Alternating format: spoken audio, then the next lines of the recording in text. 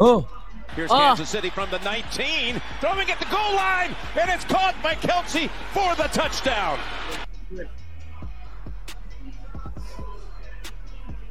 Ain't no jitters for me, baby. I'm excited for this one, man. I'm excited for the challenge. I know it's going to be our biggest challenge yet, and there's no doubt seeping in. We got a great football team, and we're going up against a great football team. It's going to be one for the ages. I'm just excited for it, man. Live from the heart of the action at the Mandalay Bay Sportsbook in Las Vegas, this is Bet MGM Tonight on the BetQL Network. Yeah, Travis Kelce's been there quite a few times, guys. I don't think there's any jitters left because, they're just pretty much in the Super Bowl every year at this point, it feels like. Travis Kelce might be, in my opinion, the coolest person on this planet. On the whole planet? Yeah, I'm like a huge fan now. Like I kind of hated him for a while because I think my wife has a crush on him because every time I go on Instagram, I see that she likes his photos, and they're always like his thirst trap photos, and I'm kind of like John Lennon, I'm a jealous guy. But then I listened to the pod, I man. think you're like possessive too. Like not just jealous, but possessive. Damn, really? Damn. I'm just playing. This got real deep. Damn, yeah. I'm just playing. Maybe I am a little bit. It's the mother of my children, T. Child. Yeah. You're mine. But then I listened to the podcast, man, and he reminds me of like me. Him and his brother remind me of me and my brother. They're just total Midwesterner. Yeah. They're from the Midwest. Well, you love that because they call soda pop. Yeah, and they call their ma like ma. Yeah. Ma. See, I just do. Yeah. But yeah, anybody that calls soda pop is cool in my opinion. Right? Yes. I call it pop. And it's not cornhole, it's bags. Bags, right? Yeah. Bags, yeah. Playing the bags. That's how it goes. Tossing right? bags. Yeah. All right, Josh Klinger jumps on with us now, sideline reporter for the Chiefs Radio Network, also 610 Sports Kansas City. I can imagine it's a very calm, quiet week when it comes to the Chiefs. Look, man, I'm going to be honest with you.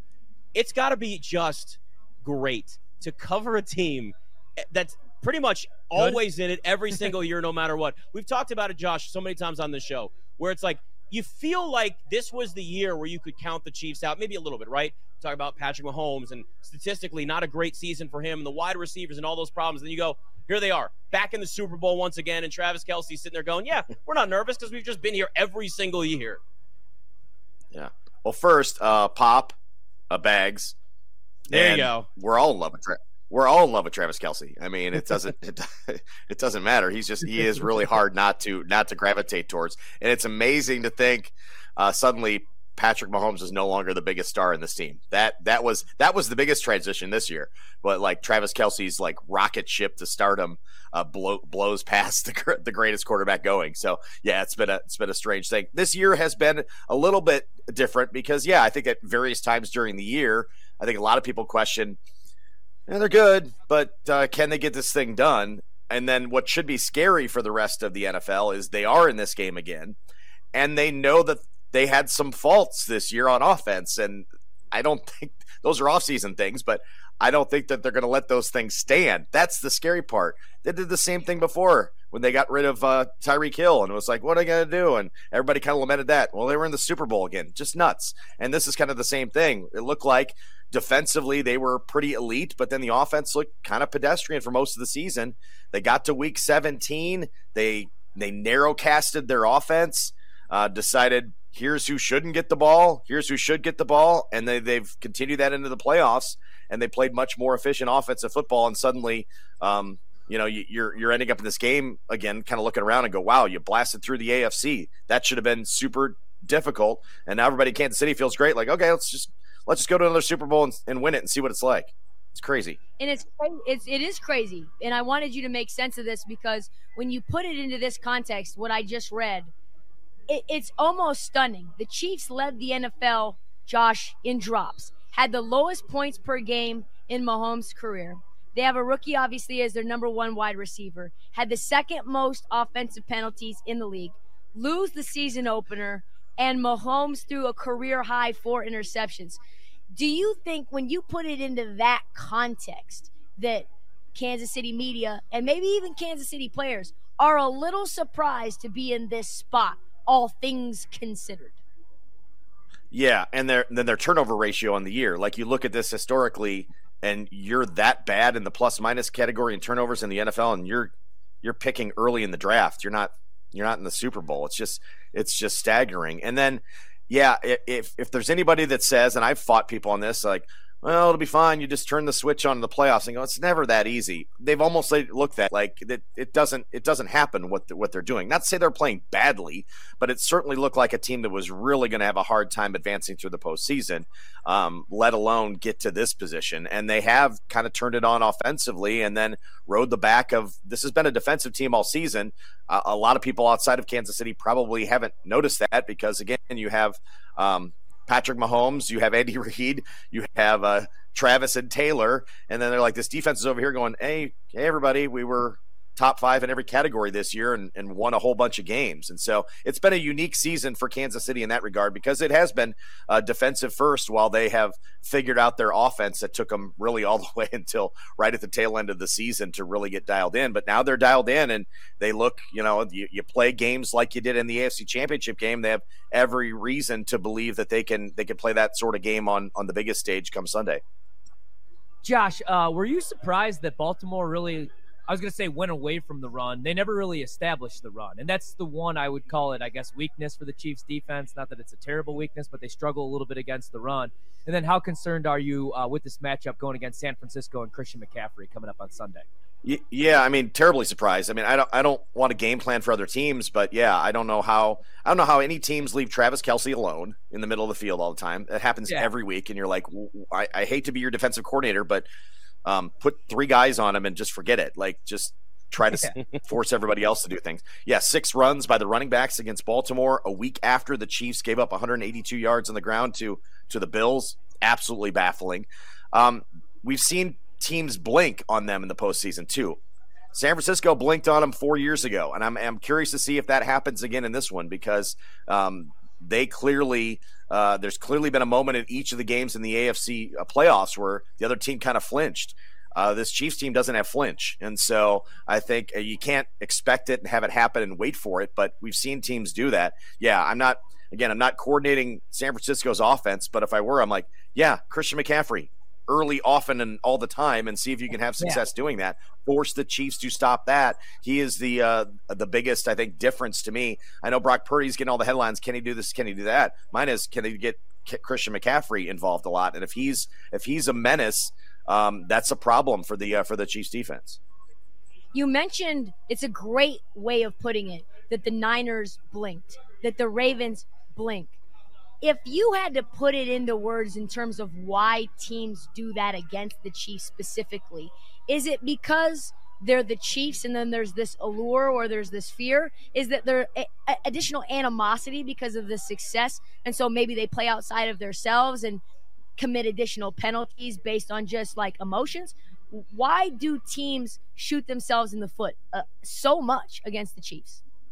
And this year I do have that question as to why. I think other years you could say because the Chiefs looked like they could score on every play and you were just freaked out by Patrick Mahomes. Like, he's just going to go down the field on me every time if I don't go score for score. And we've seen there's just tons of those situations where teams are going outside themselves, going on 4th down like all the time. Like, we got to go score for score. This year you don't have to go as much score for score with the Chiefs, certainly offensively. But I think a lot of it is Andy Reid. I think Andy Reid does that as well too, that I think coaches try to figure out, he's the best guy going. Steve Spagnuolo, if he wins the Super Bowl on Sunday, he has 4 Super Bowl titles as a defensive coordinator. I mean, he may be considered one of the best defensive coordinators of all time. I think you have a really good brain trust over there at the helm for Kansas City, and I think teams kind of wilt in that. You see these kind of coaching. I always, it's, to simplify it, you go coach quarterback a lot, right? Like, if you have the coach and you have the quarterback, odds are, you're going to be in a pretty good position. And I think at times teams might look over the sidelines and going, they got Mahomes and they got Andy Reid, and that's a lot to contend with. So I'm not counting on that with San Francisco, but I definitively felt like it happened at moments in each of those games in the AFC playoffs. Talking to Josh Klinger, BetMGM tonight. I'm a big fan of Isaiah Pacheco. I'm sure you probably are too. I feel like everybody probably is at Kansas City in this point. And his rushing yards are sitting at 66.5. I feel like his role has continued to grow with this team. They've continued to realize, like, hey, this guy's really good and can do a lot for us, not just as a running back, but also as a receiver out of the backfield. What type of role do you think he'll have in the Super Bowl against the 49ers? Well, I mean, this particular team as well, built defensively first, but their offensive makeup this year has been a little bit different. They are much, much better when they're balanced, and they're much, much better when Isaiah Pacheco is going and is going early. The fear always is, and it's really kind of a West Coast offense, Andy Reid history kind of fear that if they don't have success early in the run game, they may crumple it up and start throwing the ball over the yard. I think that's a mistake, and they hopefully will not be getting into that. Now, that's not to say they don't come out throwing the first offensive play, but they're much, much better when Isaiah Pacheco is going. Plus his energy level, they really do feel. And he's got almost the mentality of an offensive lineman too. You know how offensive linemen have that, we want to road grade people. He fits that mold terrifically. And so when they get him going in the run game, especially, it sets up everything they can do in the pass game. It's a little bit different maybe than some other, again, composition of recent Chiefs teams, but there's no doubt he is very, very important to how they're going offensively. And if he's up in that 70, 80 more yards category and, up 20 carries or something, or 20 touches in that area, you feel pretty good about where the offense is. Speaking of the offense, Josh, have you noticed anything different like the last couple weeks of the season? It feels like maybe Pat has more control at the line of scrimmage and maybe like less Matt Nagy influence maybe. I'm not quite sure. But have you noticed anything different about the offensive side of the ball the last couple weeks? I'm not so sure about that dynamic of it, but what I think they definitively did was they spent a good portion of the season trying to, hey, let's get everybody involved. And let's try to make 6 wide receivers have numbers, and no one stepped up other than Rashee Rice, the rookie. And so by the tail end of the season, they said, okay, Kadarius Toney's basically a non-factor. Rice and Kelsey are going to get all the targets, and everyone else, you might get a couple throws your way, and you better make the play. MVS, you better catch the ball. And they just kind of whittled things down so much that it's like it's Pacheco, it's Kelsey, and it's Rice, and then a few different touches for everybody else. And so I think it's a little bit more that they just kind of just dialed into what was working, where they spent an entire season, basically an entire season, which was a lot longer than everybody thought, trying to search for who was going to be contributing, and just said, we're just going to get the ball to the guys that are contributing. We're not going to worry about this development thing. We tried it. Everybody got a bunch of opportunities. Not enough guys rose to the occasion. And so here's the 3 we can trust, and that's been a very effective recipe. Now, Marquez Valdez-Scantling has made a play, right? Made a big play in the Baltimore game, but it's going to be very limited ones. You're going to get just a couple of opportunities. The backup tight end, Noah Gray, you're going to get a couple of catches. Justin Watson, you're going to get a couple of catches at most. And they're going to do a lot to Rice and a lot to Kelsey and a lot to Pacheco. And I think that's been the biggest difference in how they honed in offensively. More on that, it looked like reportedly Eric Bieniemy ended up going to Baltimore, helping, really just kind of tweak the offense for that title game. He's reportedly now going to be back with the Chiefs for the Super Bowl as well. Like, what's the latest on this Eric Bieniemy reunion? Like, what should we see moving forward, and how do you think he helps this team, not just in this Super Bowl, but like in the future? Right. It's interesting because they were missing that dynamic, and I've been asked this question a lot during the season. It's less to me of an X's and O's dynamic. I think they have plenty of people to do that. They have Andy Reid and Matt Nagy running the offense. Everybody's good with that.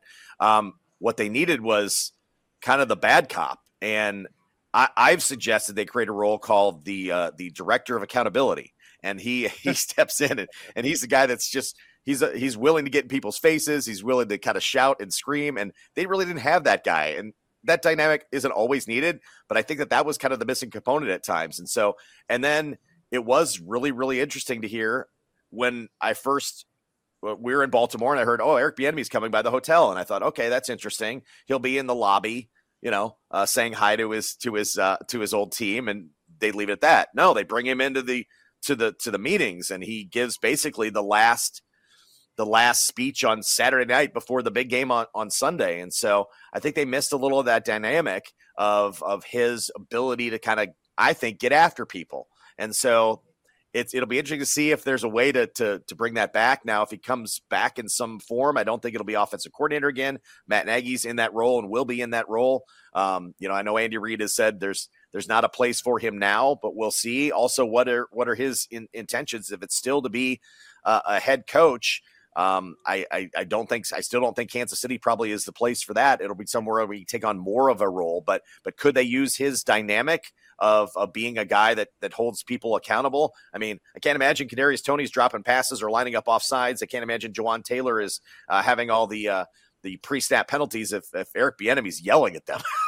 I firmly believe that would have helped at some point during the season, but here you are in the Super Bowl. It feels like it's like a minute thing. It's unbelievable that you're talking about, here's the things they could add in the off season for a team that's in the Super Bowl. It's good problems to have, I guess.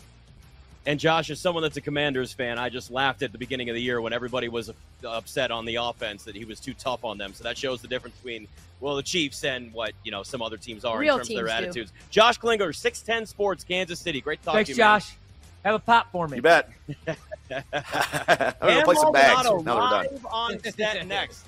BetMGM tonight.